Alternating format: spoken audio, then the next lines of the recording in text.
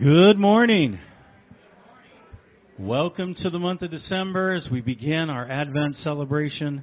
We're so glad that each one of you are here this morning. And I invite you to stand and let's worship our God, who is a God. There's nothing better than Him.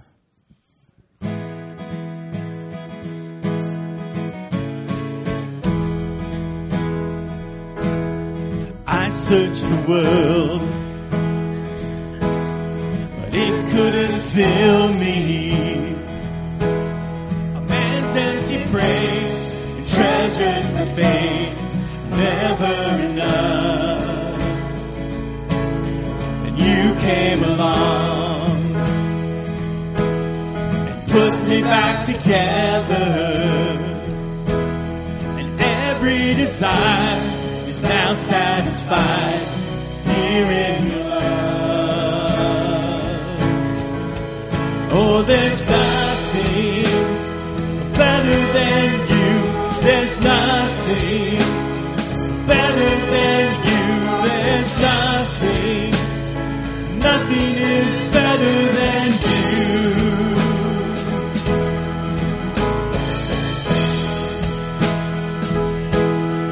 I'm not afraid to show you my weakness. Failures and flaws, Lord, you've seen them all, and you still call me friend. And the God of the mountain is the God of the valley, and there's not a place your mercy and grace won't find me again. Oh, there's nothing better than you, there's nothing better than you, Lord, there's nothing, nothing is better than you. Oh, there's nothing better than you, there's nothing better than you, Lord, there's nothing, nothing is better than you.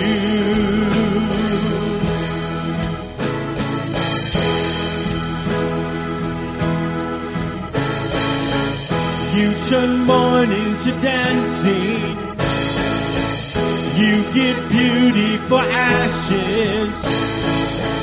You turn shame into glory. You're the only one who can. You turn mourning to dancing. You give beauty for ashes.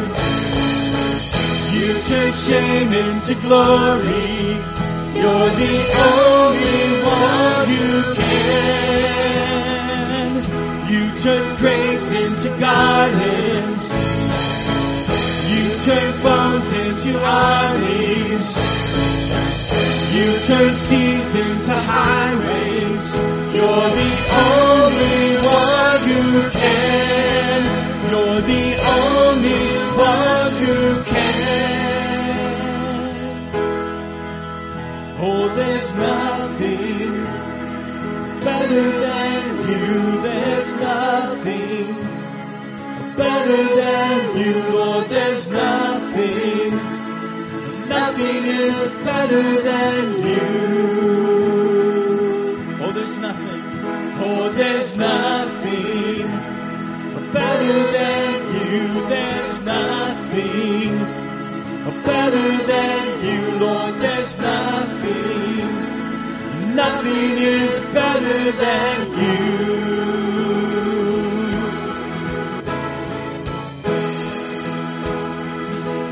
You turn graves. You turn graves into gardens. You turn bones into armies. You turn seas into highways. You're the only one who can. You turn graves. You turn graves into gardens. You turn bones into armies. You turn seas into highways. You're the only only one who can. You're the only one who can. You're the only one who can. Amen. Praise God. Why don't you take a moment, turn to somebody that's close by to you, and wish them a Merry Christmas.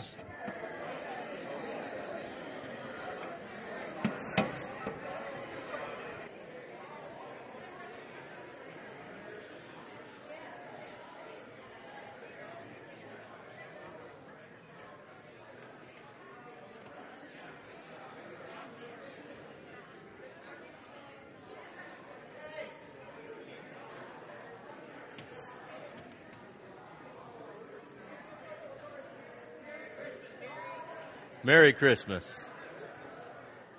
We're going to continue our worship this morning in a couple of different ways.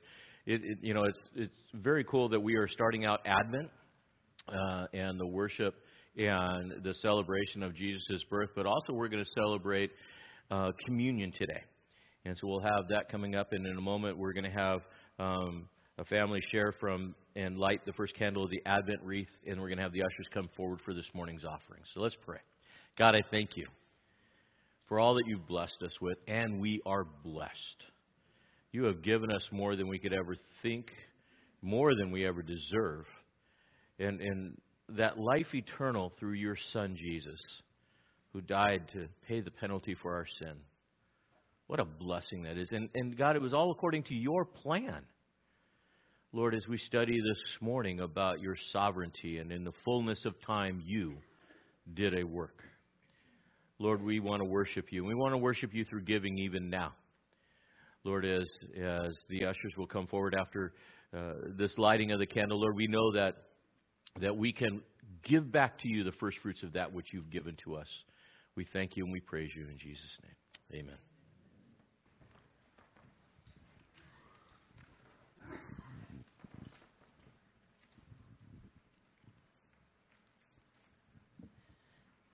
Today, as we begin our season of Advent, we celebrate that in His time, God gives. But when the fullness of the time came, God sent forth His Son, born of a woman, born under the law, so that He might redeem those who were under the law, that we might receive the adoption as sons. Galatians 4:4-5. And you, Bethlehem, land of Judah, are by no means least among the leaders of Judah. For out of you shall come forth a ruler who will shepherd my people Israel. Matthew 2:6. For God so loved the world that he gave his only begotten Son, that whoever believes in him shall not perish, but have eternal life. John 3:16.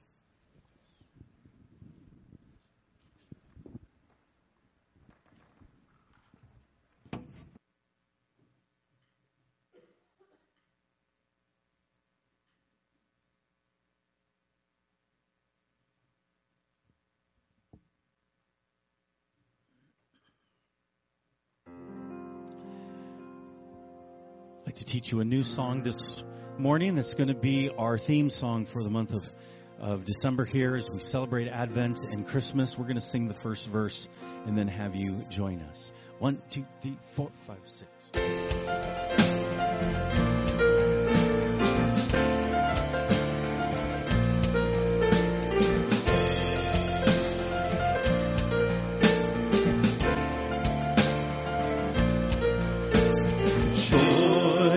To the world on a night like no other, Emmanuel. God is with us, beggars and kings. Let us come and adore him, rest in his peace, and bow before him.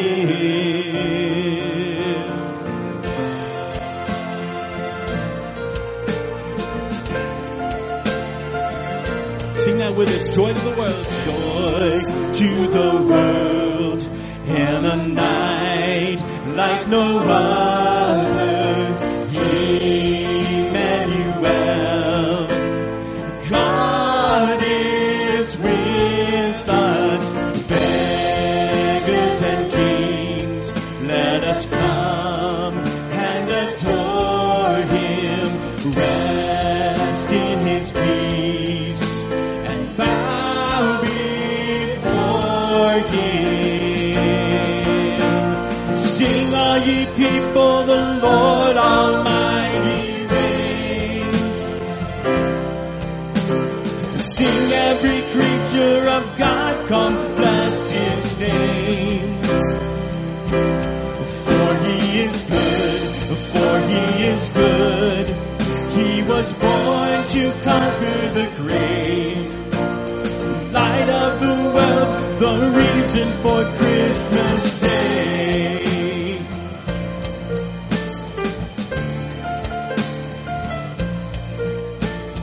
Stars we have seen over desert and oceans. Darkness was deep, but never hopeless. Redemption came, and His name is Jesus. Sing, all ye people, the Lord Almighty reigns. Sing, every creature of God, come bless His name. For He is good, for He is good. He was born to conquer the grave. Light of the world, the reason for Christmas Day.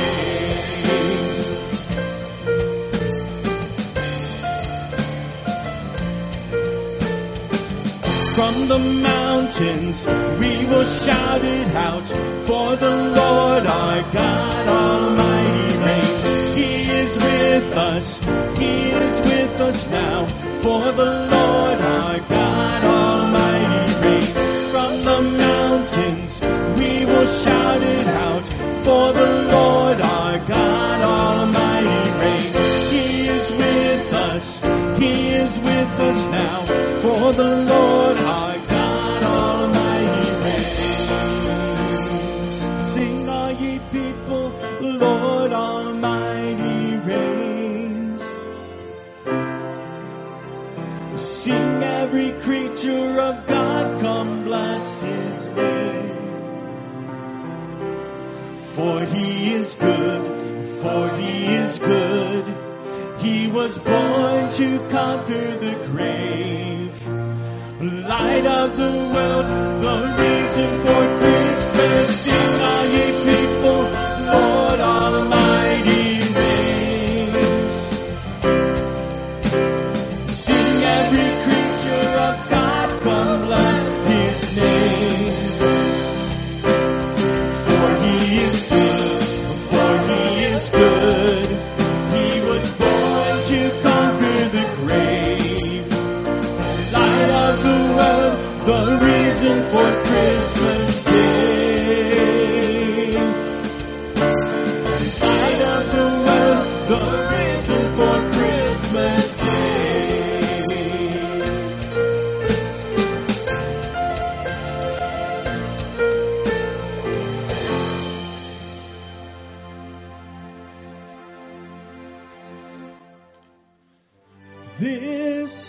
This is Christ the King, whom shepherds guard and angels sing.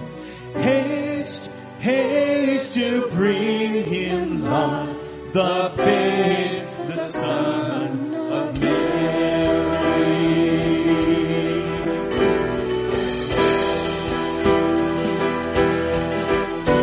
What child is this who laid to rest on Mary's lap and sleeping? Whom angels greet with anthems sweet, while shepherds watch our keeping.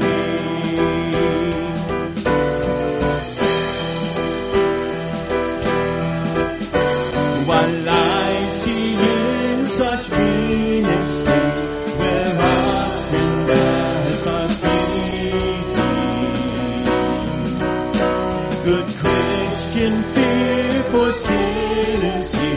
the silent word is pleading.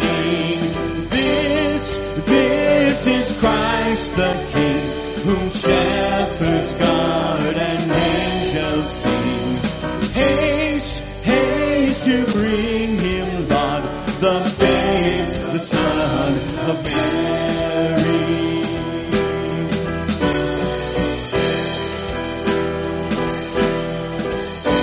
So bring him incense, gold, and myrrh. Come, peasant king, to own him. The King of kings salvation brings. Let loving hearts enthrone him. This is Christ the King, whom shepherds guard and angels sing. Haste, haste to bring him, Lord, the babe, the Son of Mary. This is Christ the King, whom shepherds guard and angels sing. Haste, haste to bring him, Lord, the babe, the Son of Mary.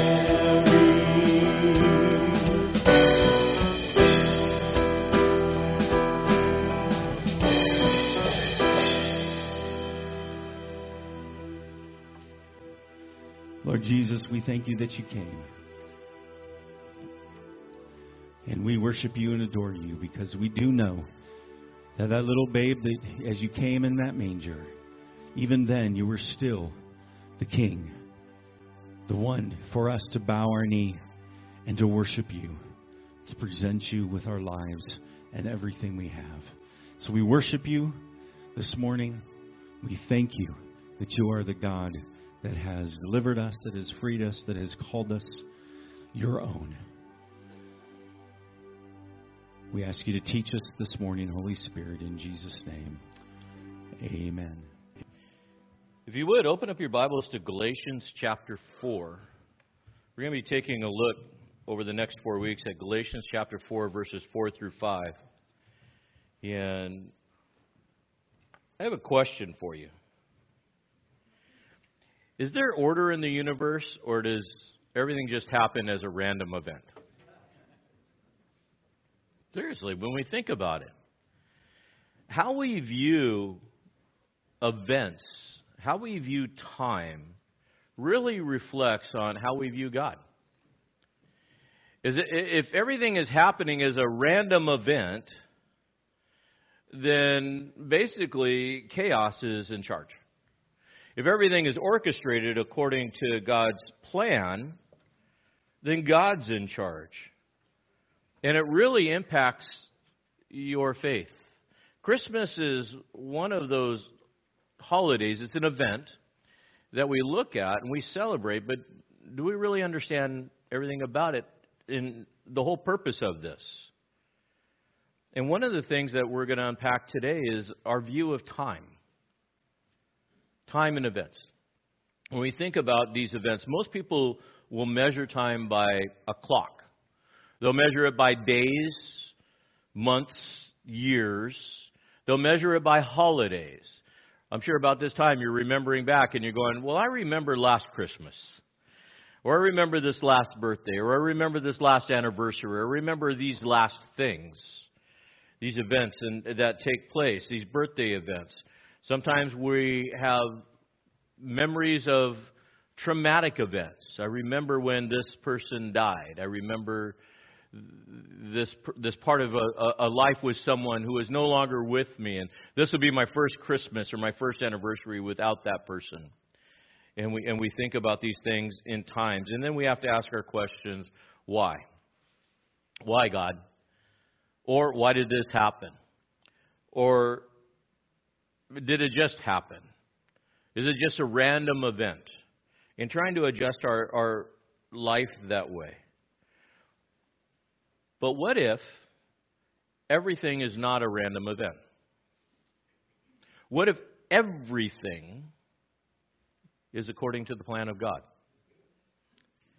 Think about what that does if you accept that presupposition, everything happens according to the plan of God, what that does and what that can do to faith and the ability to establish faith. Because if everything happens according to the will and to the plan of God, that would make God sovereign. Now, if God is sovereign and exists outside of time and outside of events, and He reaches out from eternity to offer Himself to you, then we can trust in Him.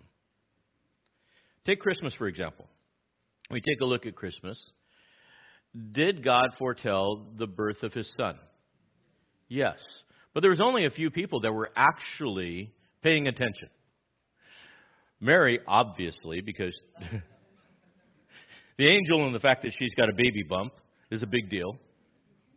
Joseph, Elizabeth, Zacharias, the wise men were pretty much the only ones that paid attention to the save the date.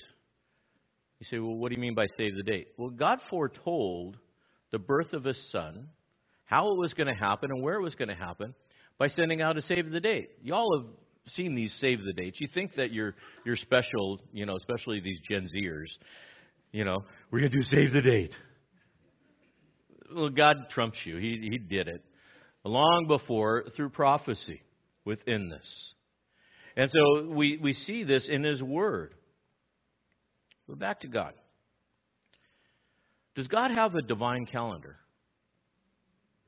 A calendar that exists, both time and events, that establishes things according to His will, that is already set, and we're coming to understand it more and more as time goes on. Even if we consider creation, and if you think about this, God is a God of order. The very existence of creation is set by order. The way that the earth rotates around the sun, and we are given light and darkness, and He tells us to count those rotations that allows us to be able to have these days, these years, these months, and these seconds. The very order. So what do? We go back to the beginning. In Genesis 1:1, the statement says, in the beginning, who? God. That statement alone defines the preexistence of God. In the beginning of what? All of creation, God already existed. And He gave to us, based on a divine architect and plan, all of creation, but specifically we take a look at time. That means God created time. In Genesis 1:14-19 says this, then God said, let there be lights in the expanse of the heavens to separate the day from the night, and let them be signs for the seasons and for the days and for the years, and let them be for our lights in the expanse of heavens to give light on the earth. And it was so. God made two great lights, the greater light to govern the day, the lesser light to govern the night. He made the stars also. He placed them in the expanse of heavens to give light on the earth and to govern, to govern the day and the night and to separate the light from the darkness. God saw it was good, and there was evening and there was morning on the fourth day. Who created time? God. God existed in eternity. But He created time for creation and established time for the whole purpose of being able to give to man an ability to count. And you got to ask, well, why? If man and Adam and Eve were eternal in their creation, why was it necessary to give time? Because of the events that would happen in the fall. For man to be able to count time and to plan for the events that were coming, nothing happens by chance. And even in creation, God established something that was necessary. And so there is no random events. That God is sovereign over all within these. And so that brings us to another question. Okay, so if God is sovereign over all and God has a plan, then what is God's plan? What is God's plan for my life? What is God's plan for my future? And then, can I trust Him? Can I trust Him in all things? Christmas is a testimony of the fact that not only can you trust God now for all things, but you can trust Him in the future. The fulfillment of prophecy and the fulfillment of everything that God had given to us in the incarnation of Christ are facts that are given to us for our learning, for our growth, and for our faith. God doesn't ask you to believe blindly. He's given us the foundation to believe. And Christmas is much more than a fat guy in a red suit. Christmas is an establishment of God's authority and His sovereignty over everything. And it's a declaration of a plan. Over the next 4 weeks, we're going to study Galatians chapter 4, verses 4 through 5. Just 2 verses, but we're going to tear them apart. We're going to tear them apart, and we're going to bring out those truths that we find in them. So I'm going to ask that you stand if you could, and join with me as we read this passage. It's short. But pay attention to the phrases. But when the fullness of time came, God sent forth His Son, born of a woman, born under the law, so that He might redeem those who were under the law, that we might receive the adoptions of sons. God, we would pray that even now as we tear into these passages, these words, that every word holds meaning, that nothing is just a random phrase, but God, it's You revealing Your plan to us. We ask that You would teach us this morning. In Jesus' name, amen. You may be seated. So we start out, but when the fullness of time came, God. Now, so you got to ask the question, what does He mean by fullness of time? Well, breaking it down, the obvious is when the fullness of time, or when the time was completed. But when we take a look at this phrase, when the fullness of time, God, just like in the beginning, God did something specific when that time was complete, when the measure of that time had come to its end. God is in control all the time by His constant and coherent will. In other words, God doesn't wake up one morning and say, "Oh, I didn't see that coming." God doesn't say, "Oh, I missed that. I forgot about that." That is an important trait that we got to understand about God, because God is sovereign all the time. Not only is He good all the time, but He's sovereign over all the time. And all of the events, the good and the bad. When somebody dies, God is sovereign over that. When someone is born, God is sovereign over that. When you are born into a specific family in a specific place, God is sovereign over that. In our puny little minds, we have a hard time understanding that. In our rebellious nature, we want to reject it. We don't want to believe that God is sovereign over everything. I like to be God once in a while. But that's not the case. God exercises His divine and eternal decisions, and He's going to render His will to come to pass according to His plan, regardless of you and regardless of me. Within this, God's plan is solely related to Himself, and His plan is solely related in His sovereignty over all creation in, get this, in all eternity. God's sovereign will and God's sovereign plan affects everything that has ever been created. Does that mean angels? Yes. Does that mean demons? Yes. Does that mean anything that we don't know that was created? Yes. God's sovereign over all of that and His sovereign plan. And He has divine authority over that. So this fullness of time, specifically, as Paul would write to Galatians, is the fullness of time as it relates to one thing: the incarnation of Jesus. There's a lot of fullness of times that we find in Scripture. The lot of fullness of times, as God's plan would relate to the nation of Israel, as God's plan would relate to covenant promises, as God's plan would relate to the church, as God's plan would relate to the end times and the second advent of Jesus. Those all have periods of time that have a effect that has started from eternity, but there is a time when God enacts His will and says, now this event will take place. Now, in the fullness of time, this event will take place. And when you think about this, it'll hurt your head to think of the fact that God has a series of fullness of times for everything and everybody. In the fullness of time, you were born. In the fullness of time, you will die. In the fullness of time, whatever the plan is, and you're going, well, how does God keep track of it all? He's God. But specifically, in this passage in Galatians, in the fullness of time, Jesus came, He lived, and He died, and He rose again and ascended to heaven in the fullness of time. The pre-existing second person of the Godhead, as we call the Son, left heaven, came to earth, was born of this woman, the only begotten, the monogenes, was incarnate.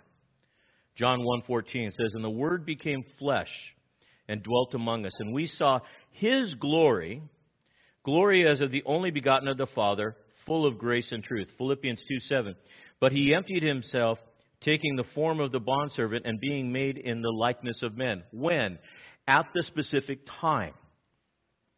In this fullness of time. Which is mind-blowing, because why did Jesus come over 2,000 years ago? Why didn't God wait and the fullness of time was now? Why was it not 3,000 years ago? Why wasn't it right after the fall?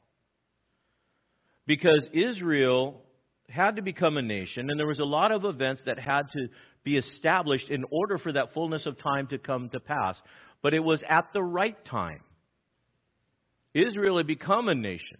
They'd gone into captivity. They'd gone into Babylon. They had rejected idolatry. They'd come back, and they had all of the law and understood the law completely, and they were under Roman occupation, and God, in His sovereignty, said, now everything that is necessary to take place for the Messiah come will happen on this day. But when did He plan that? Prior to man's existence. Prior to the fall. And I can see the smoke already happening in some of your heads going, oh my goodness. The Father had planned this specific time. It was preordained. Understand this. Time only has one authority. God. Time only has one authority. God. God is in charge of all time. And by that, God is in charge of all events. And everything is subject to Him, because everything submits to His plan. You say, everything, Carrie? Even the bad? Even the war in Ukraine? Yes. Even the president that's the president of the United States? Yes. Everything submits to the plan of God. Now, as you sit and you stew on that and you think on that and you go, my goodness, how big is God? I can tell you this, He's beyond your comprehension.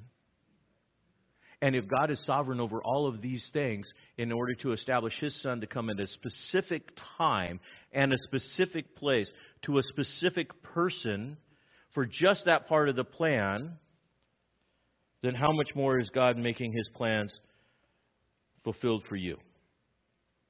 One of the things that we have to wrap our head around, if we can, is God's plans are eternal.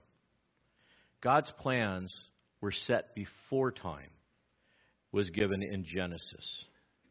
And we will not get it. Isaiah 55:9 says, for as the heavens are higher than the earth, so are my ways higher than your ways.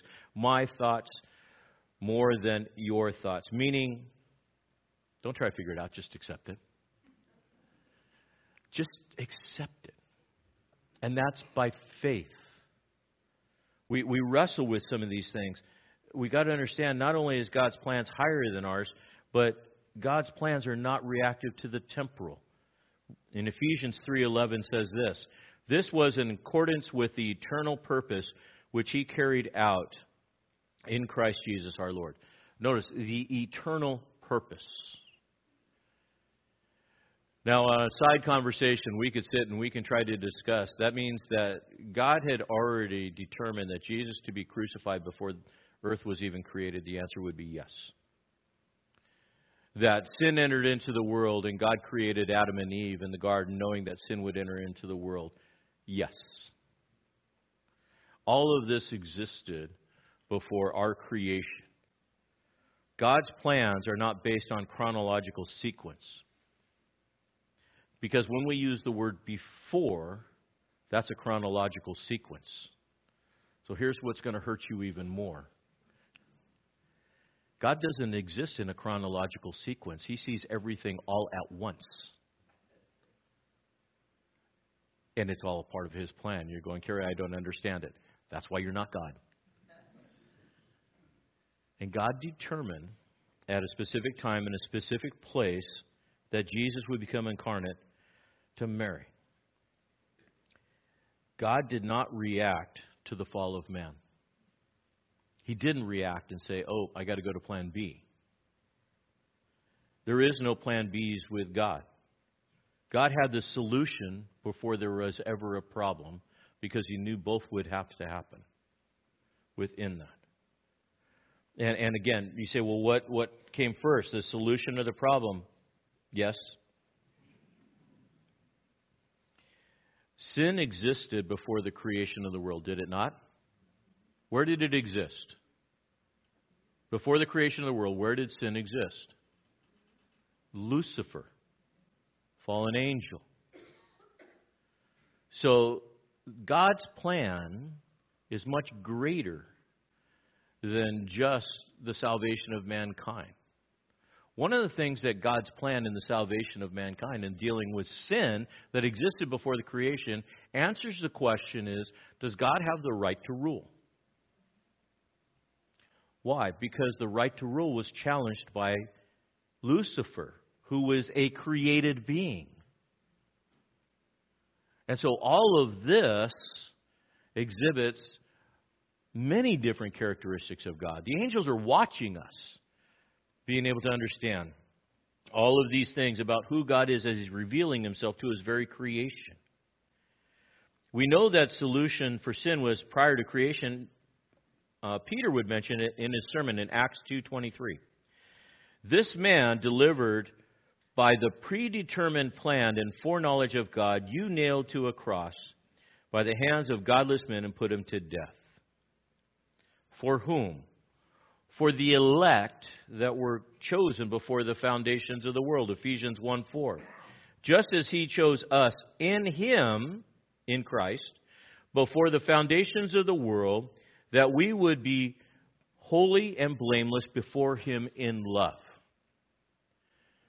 So, you were chosen by God to become His child before the foundation of the world in Christ, but in order for that to take place, Christ would have to be born of Mary, live, die, and resurrect, paying the penalty for that sin, and that all took place in God's divine plan before the foundations of the world. And you're saying, well, Kerry, you're hurting my head. Yes!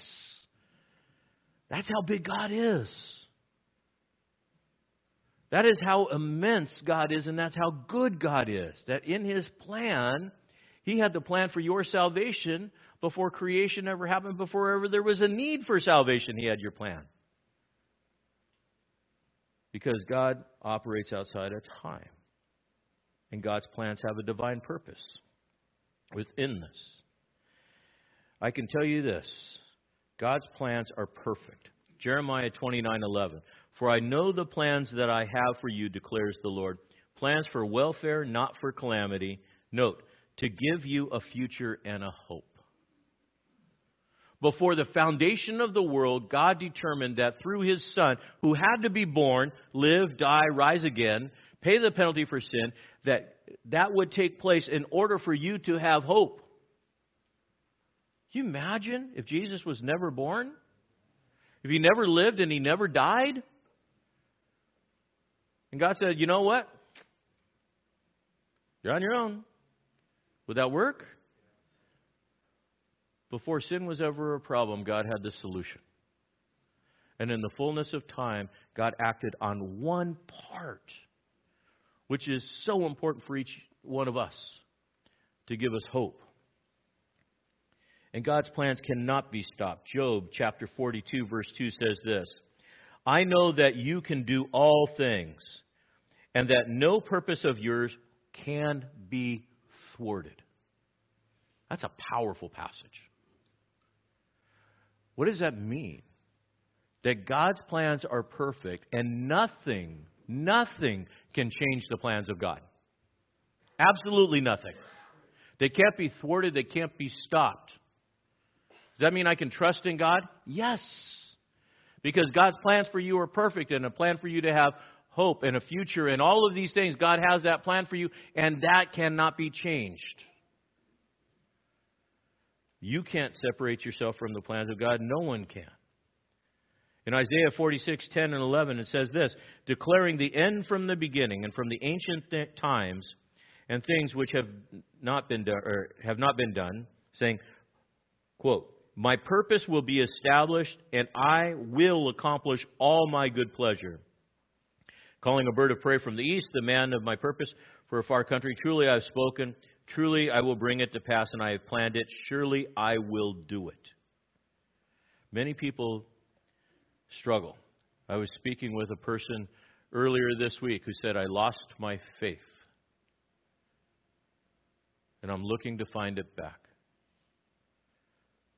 Why did you lose your faith? Because you stopped knowing the mind of God. You stopped understanding that God is sovereign. Just that little bit of faith, God, you've got this, is essential. To know that God is in control is imperative.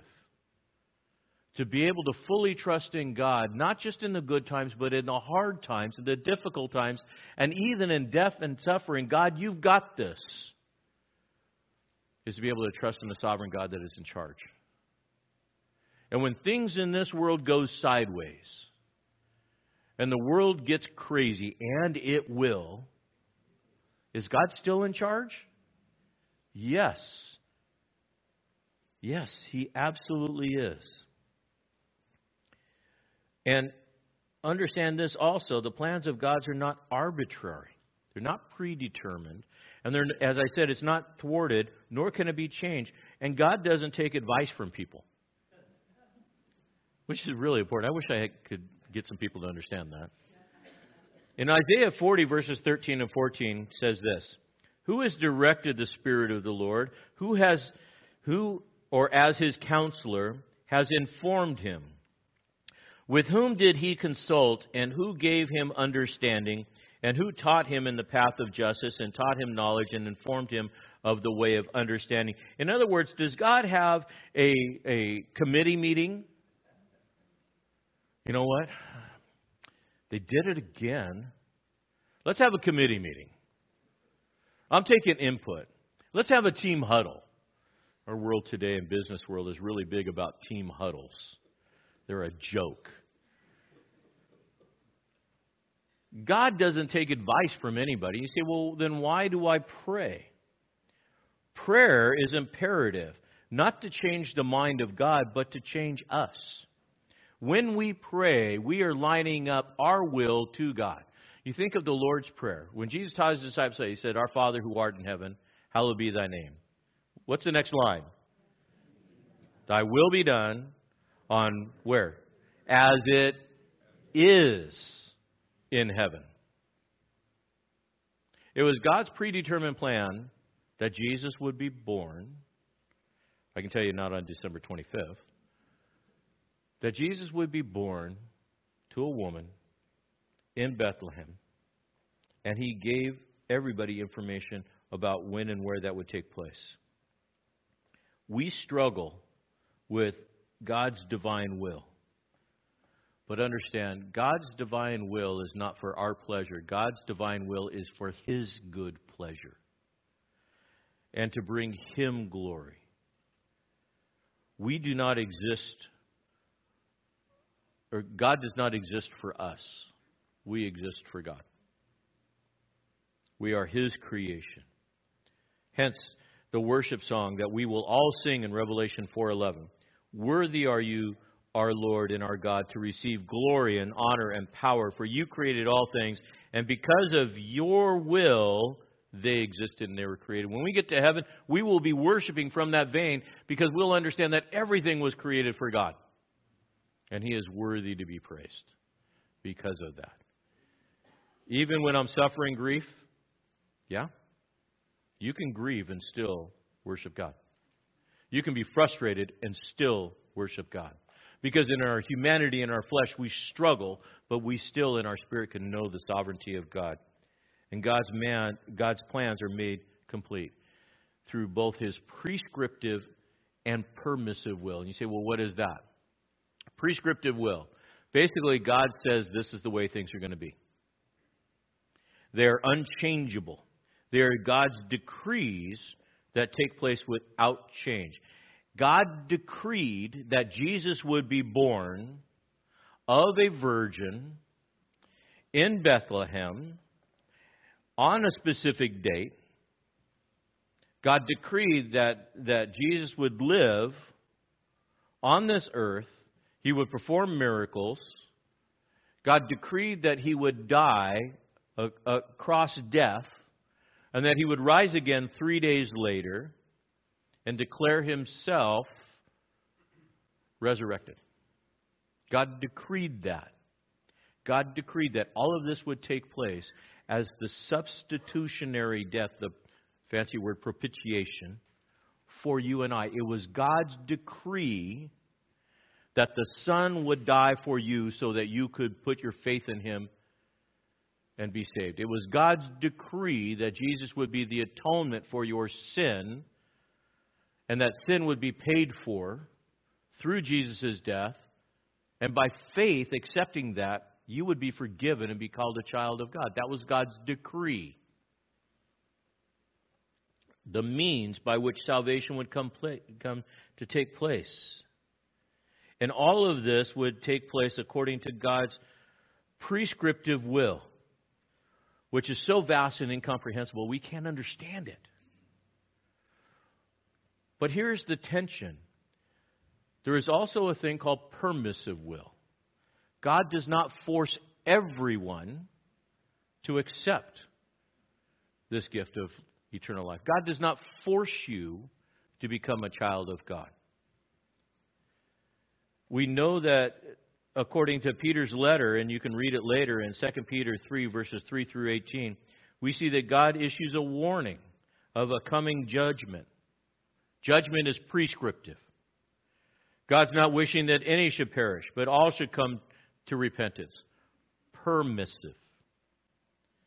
Judgment will happen according to God's decree. But God's permitting you a choice. Will you accept or you reject? Permissive will. And He offers that gift. There is order in the universe. No random events. You can trust in God and believe in Him for everything, because He is sovereign over all things, all time and all events. So what has God done specifically? God prepares mankind to receive His Son Jesus. Why are you here? Are you here because it's a social club? Are you here because the coffee's good? Why are you here? You're here because before time began and in eternity, God determined that you would be here.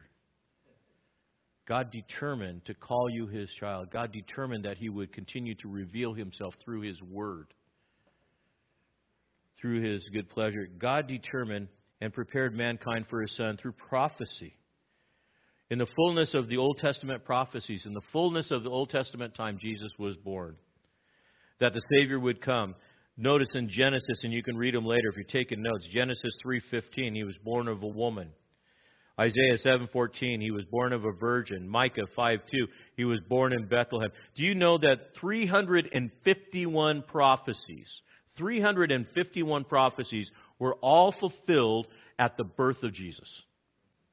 351. That's a lot of save the dates. God had already spoken about this, and it was in the fullness of time. Not only that, God prepared man through promises. We think about the Adamic covenant, the Abrahamic covenant, the Davidic covenant, and even the new covenant. God prepares mankind to see Jesus. Why? So that nobody's without excuse. Everything that you need to know God is given to us through His Word, and all of these covenant promises reveal God's plan just for Jesus. And there's a lot of other promises in the Word, if you're able to look and see these things. But I think most importantly, God prepared mankind through the gospel. The gospel that has been given and preached for over 2,000 years to get man to the place to recognize that Jesus Christ is the Son of God. In Mark chapter 1, verses 14 and 15 says this. Now after John had been taken into custody, Jesus came into Galilee. Note, preaching the gospel of God. Jesus is preaching the gospel of God. Saying, note, the time is fulfilled and the kingdom of God is at hand. Repent and believe in the gospel. The time is fulfilled. What was the time? The time was the gospel. As it pertained to the gospel, it was filled with Jesus right there. Repent and believe.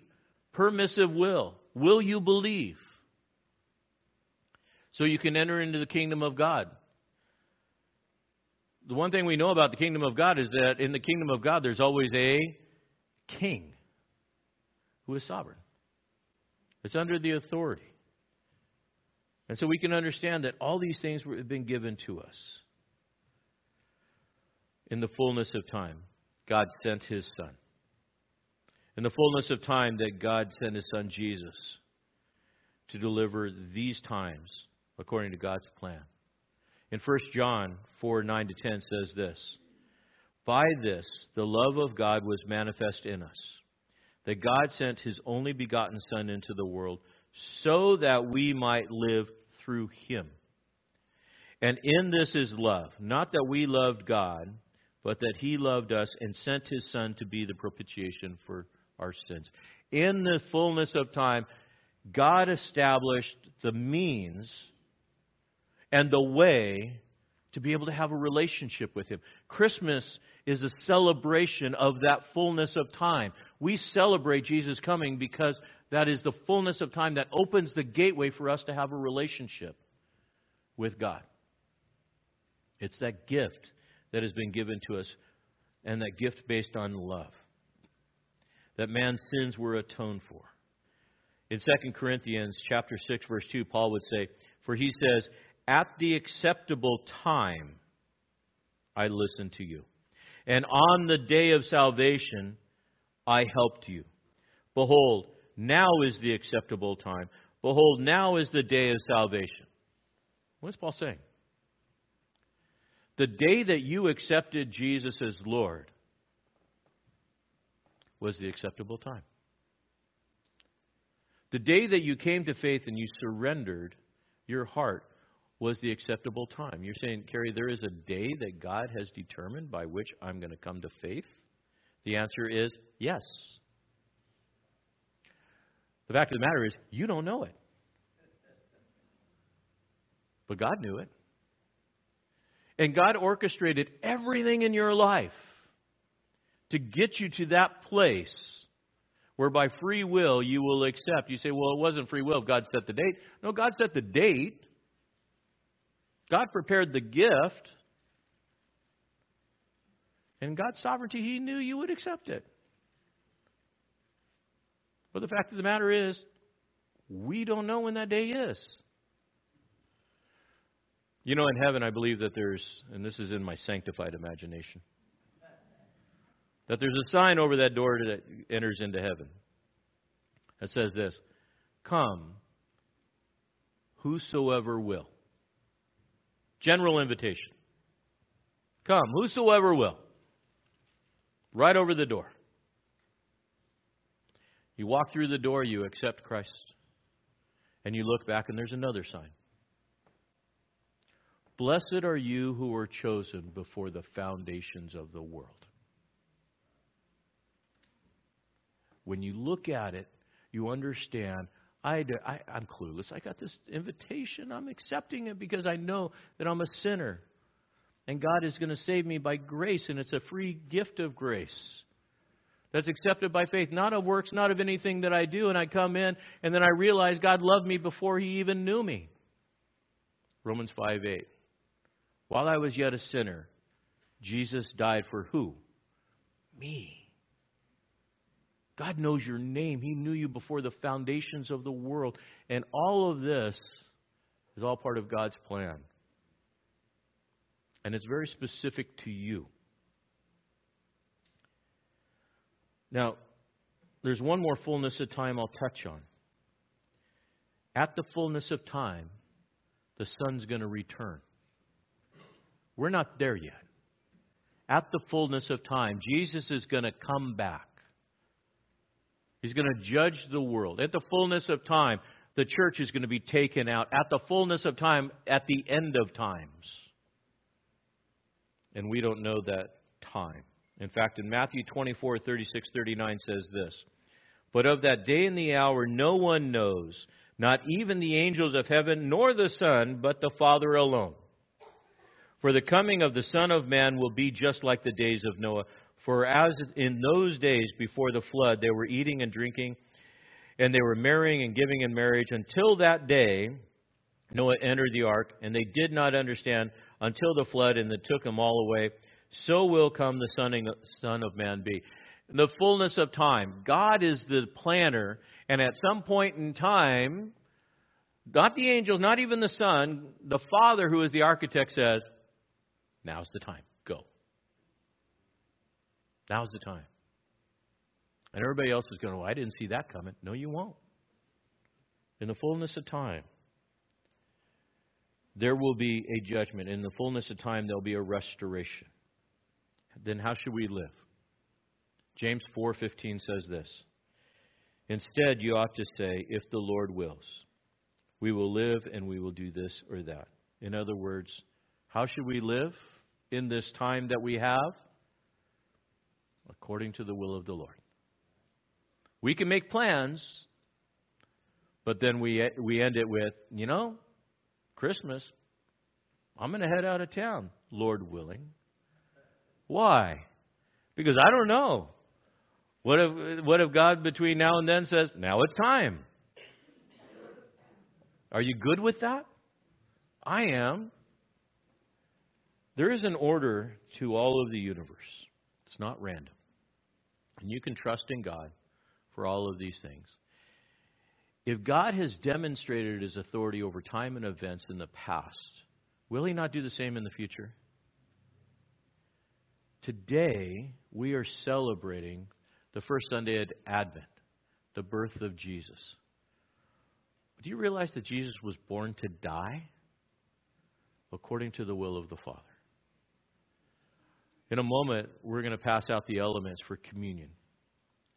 The bread and the cup, they represent both the body and the blood of Jesus.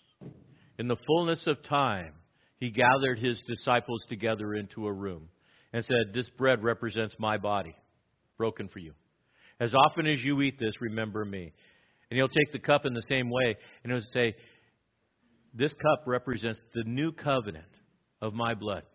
And as often as you drink this, remember me. And He also says, I will not drink of the fruit of this vine until we are all gathered together. And Revelation tells us it's the marriage supper of the Lamb. In the fullness of time, we will all sit at a table with the Lord Jesus at the head. And He will raise His glass. We're not there yet. So what do? We remember. These elements are available to anyone who has placed their faith and trust in Jesus. The reason why you wouldn't take it is if you don't have a relationship with Him, because they don't mean anything. It's not a snack. And it's not a religious liturgy thing that's going to do anything for you spiritually. It's a memorial. So with reverence and worship, we'll take these elements. The ushers will pass them out, wait till everybody's been served, and then we'll take them together at the end. Let me pray. God, I thank you that you've given to us this hope and this future. Lord, I pray blessing over this time of communion as we remember. And may we honor you with our lives and submissive hearts, knowing that our sins have been paid for and that you see us perfect. Lord, I would pray if there's anyone here that's struggling in their faith journey, may they surrender to you. If there's anyone here that is hanging on to sin that they haven't sought forgiveness for, may they surrender it to you. And may you be honored. Because worthy are you, Lord, to be praised. In Jesus' name, amen.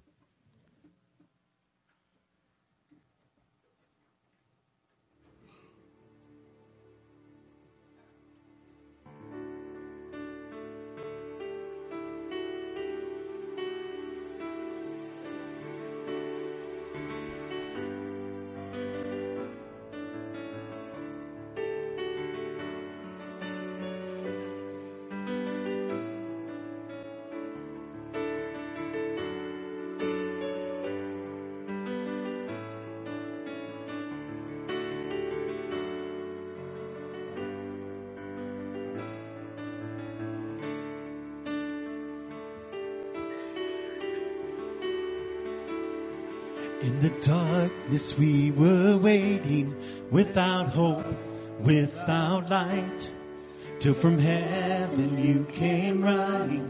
There was mercy in your eyes, to fulfill the law and prophets. To a virgin came the word, from a throne of endless glory to a cradle in the dirt.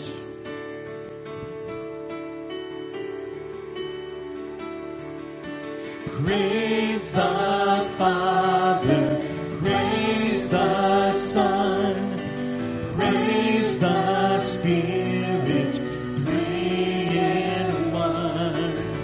God of glory, majesty, praise forever to the King of Kings.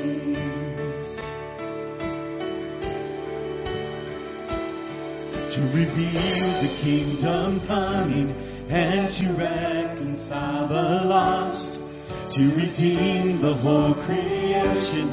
You did not despise the cross, for even in your suffering you saw to the other side, knowing this was our salvation.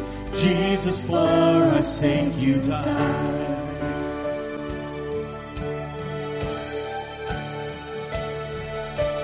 Praise the Father, praise the Son, praise the Spirit, three in one. God of glory, majesty, praise forever to the King of Kings.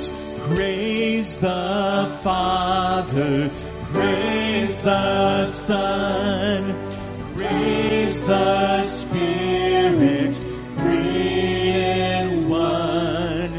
God of glory, majesty, praise forever to the King of Kings.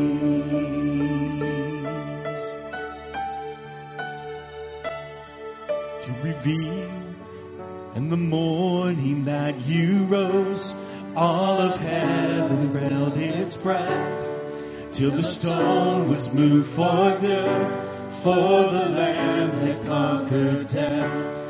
And the dead rose from the tombs, and the angels stood in awe, for the souls of all who'd come to the Father are restored, and the church of Christ was born.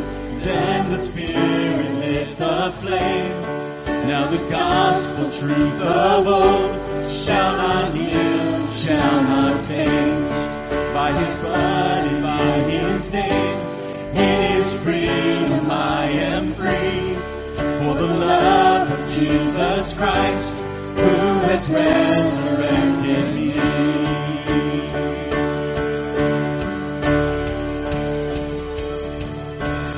Praise the Father, praise the Son, praise the Spirit, three in one.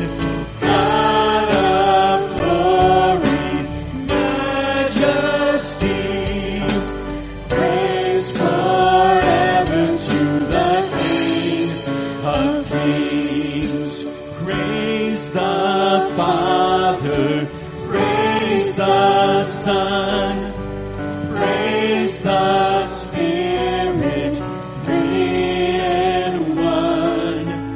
God of glory, majesty, praise forever to the King of kings.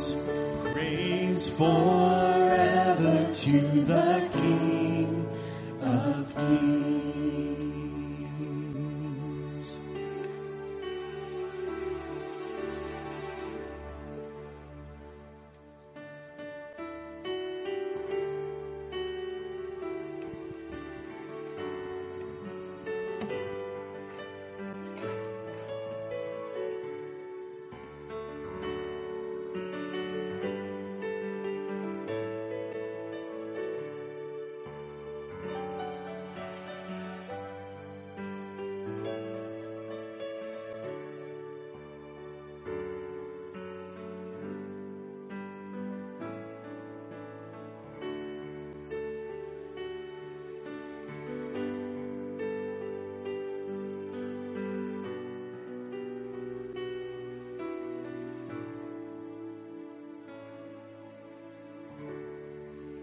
Let's all stand before the Lord.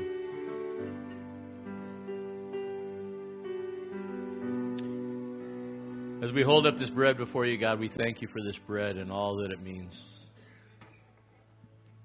To think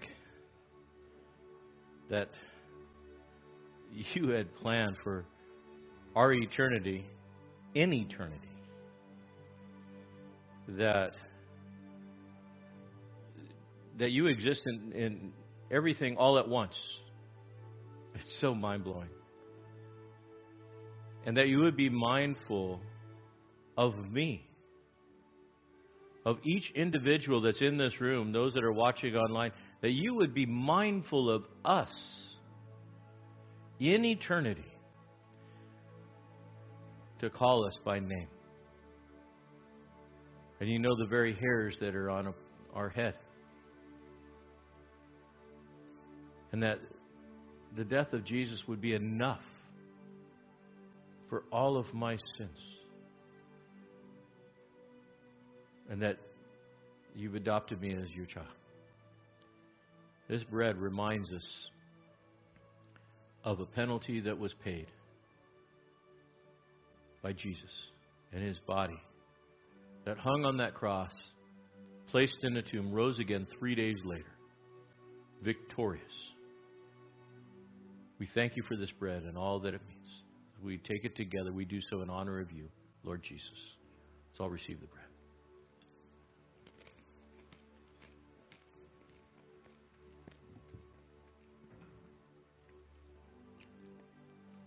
Let's hold the cup up before the Lord. God, as I hold this cup up in my mind's eye, I want to see you, Lord Jesus, sitting across that table, raising your glass. But till then, I lift this glass up with my family here in honor of you. This cup that represents a new covenant ratified by your blood. That though my sins were red as scarlet, you washed me and made me white as snow. Pure and clean. I stand right now before a holy God, holy because of what Jesus has done. And nothing can thwart that. Nothing can change that. We thank you for the cup and the blessing that it represents. And we honor you and we worship you as we take it now. In Jesus' name. Let's all take the cup. Thank you, Lord. As is our practice as a church, on Communion Sunday, we take up a special love offering. It's a benevolent offering that's used to meet needs of people in lots of different ways. And so we get to be the hands and the feet of Jesus. Because Jesus loved us, we want to love others. So the ushers will come forward and gather up that offering. This money goes to a separate account just to meet those needs. So let's pray that these resources meet those people that God foreordained to have their needs met. God, I thank you for the blessing that you've given to us. And as we bless others, we love you, God, and we want to love others by giving to help meet those needs. Lord, I can think of faces of people that have been blessed because of this benevolent fund. Roofs that have been put on houses, dental work, ramps, medicine, utilities, all of these things. Lord, we would ask that these resources would meet those human needs through our loving hands for your glory. We praise you and we thank you in Jesus' name. Amen. Joy to the world on a night like no other. Emmanuel, God is with us. Beggars and kings, let us come and adore him. Rest in his peace and bow before him. Sing, all ye people, the Lord Almighty reigns. Sing, every creature of God, come bless his name. For he is good, for he is good. He was born to conquer the grave. Light of the world, the reason for Christmas Day.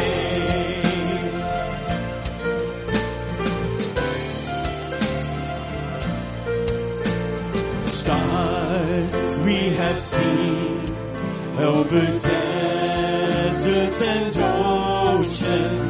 The darkness was deep, but never hopeless. Redemption came, and his name is Jesus. Sing, all ye people, the Lord Almighty reigns. Sing, every creature of God, come bless his name. For he is good. He was born to conquer the grave. Light of the world, the reason for Christmas Day.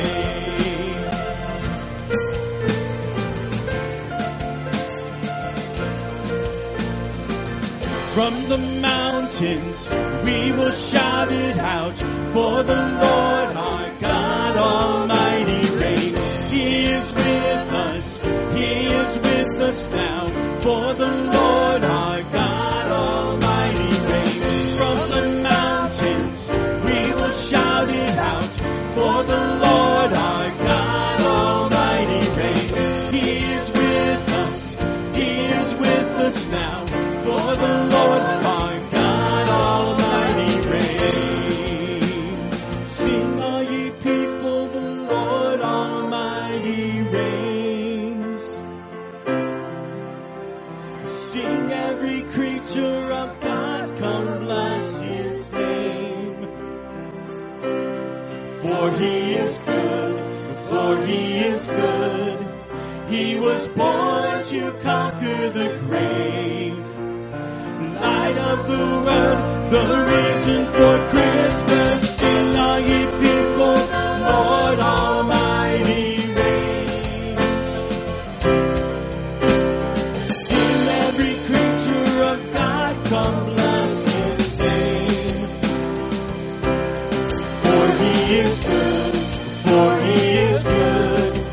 He was born to conquer the grave. Light of the world, the reason for Christmas Day. Light of the world, the reason for Christmas Day. Jesus, you truly are the reason for this season. The season of celebration of Christmas. And as we go out, may we celebrate your birth and your resurrection. Your life and the new life that you offer to us. May we rejoice, and that joy be in such a way that it causes others to ask a question, why are you so happy? And then we can share you, Lord Jesus. And most importantly, God, may everything we say and do put a smile on your face.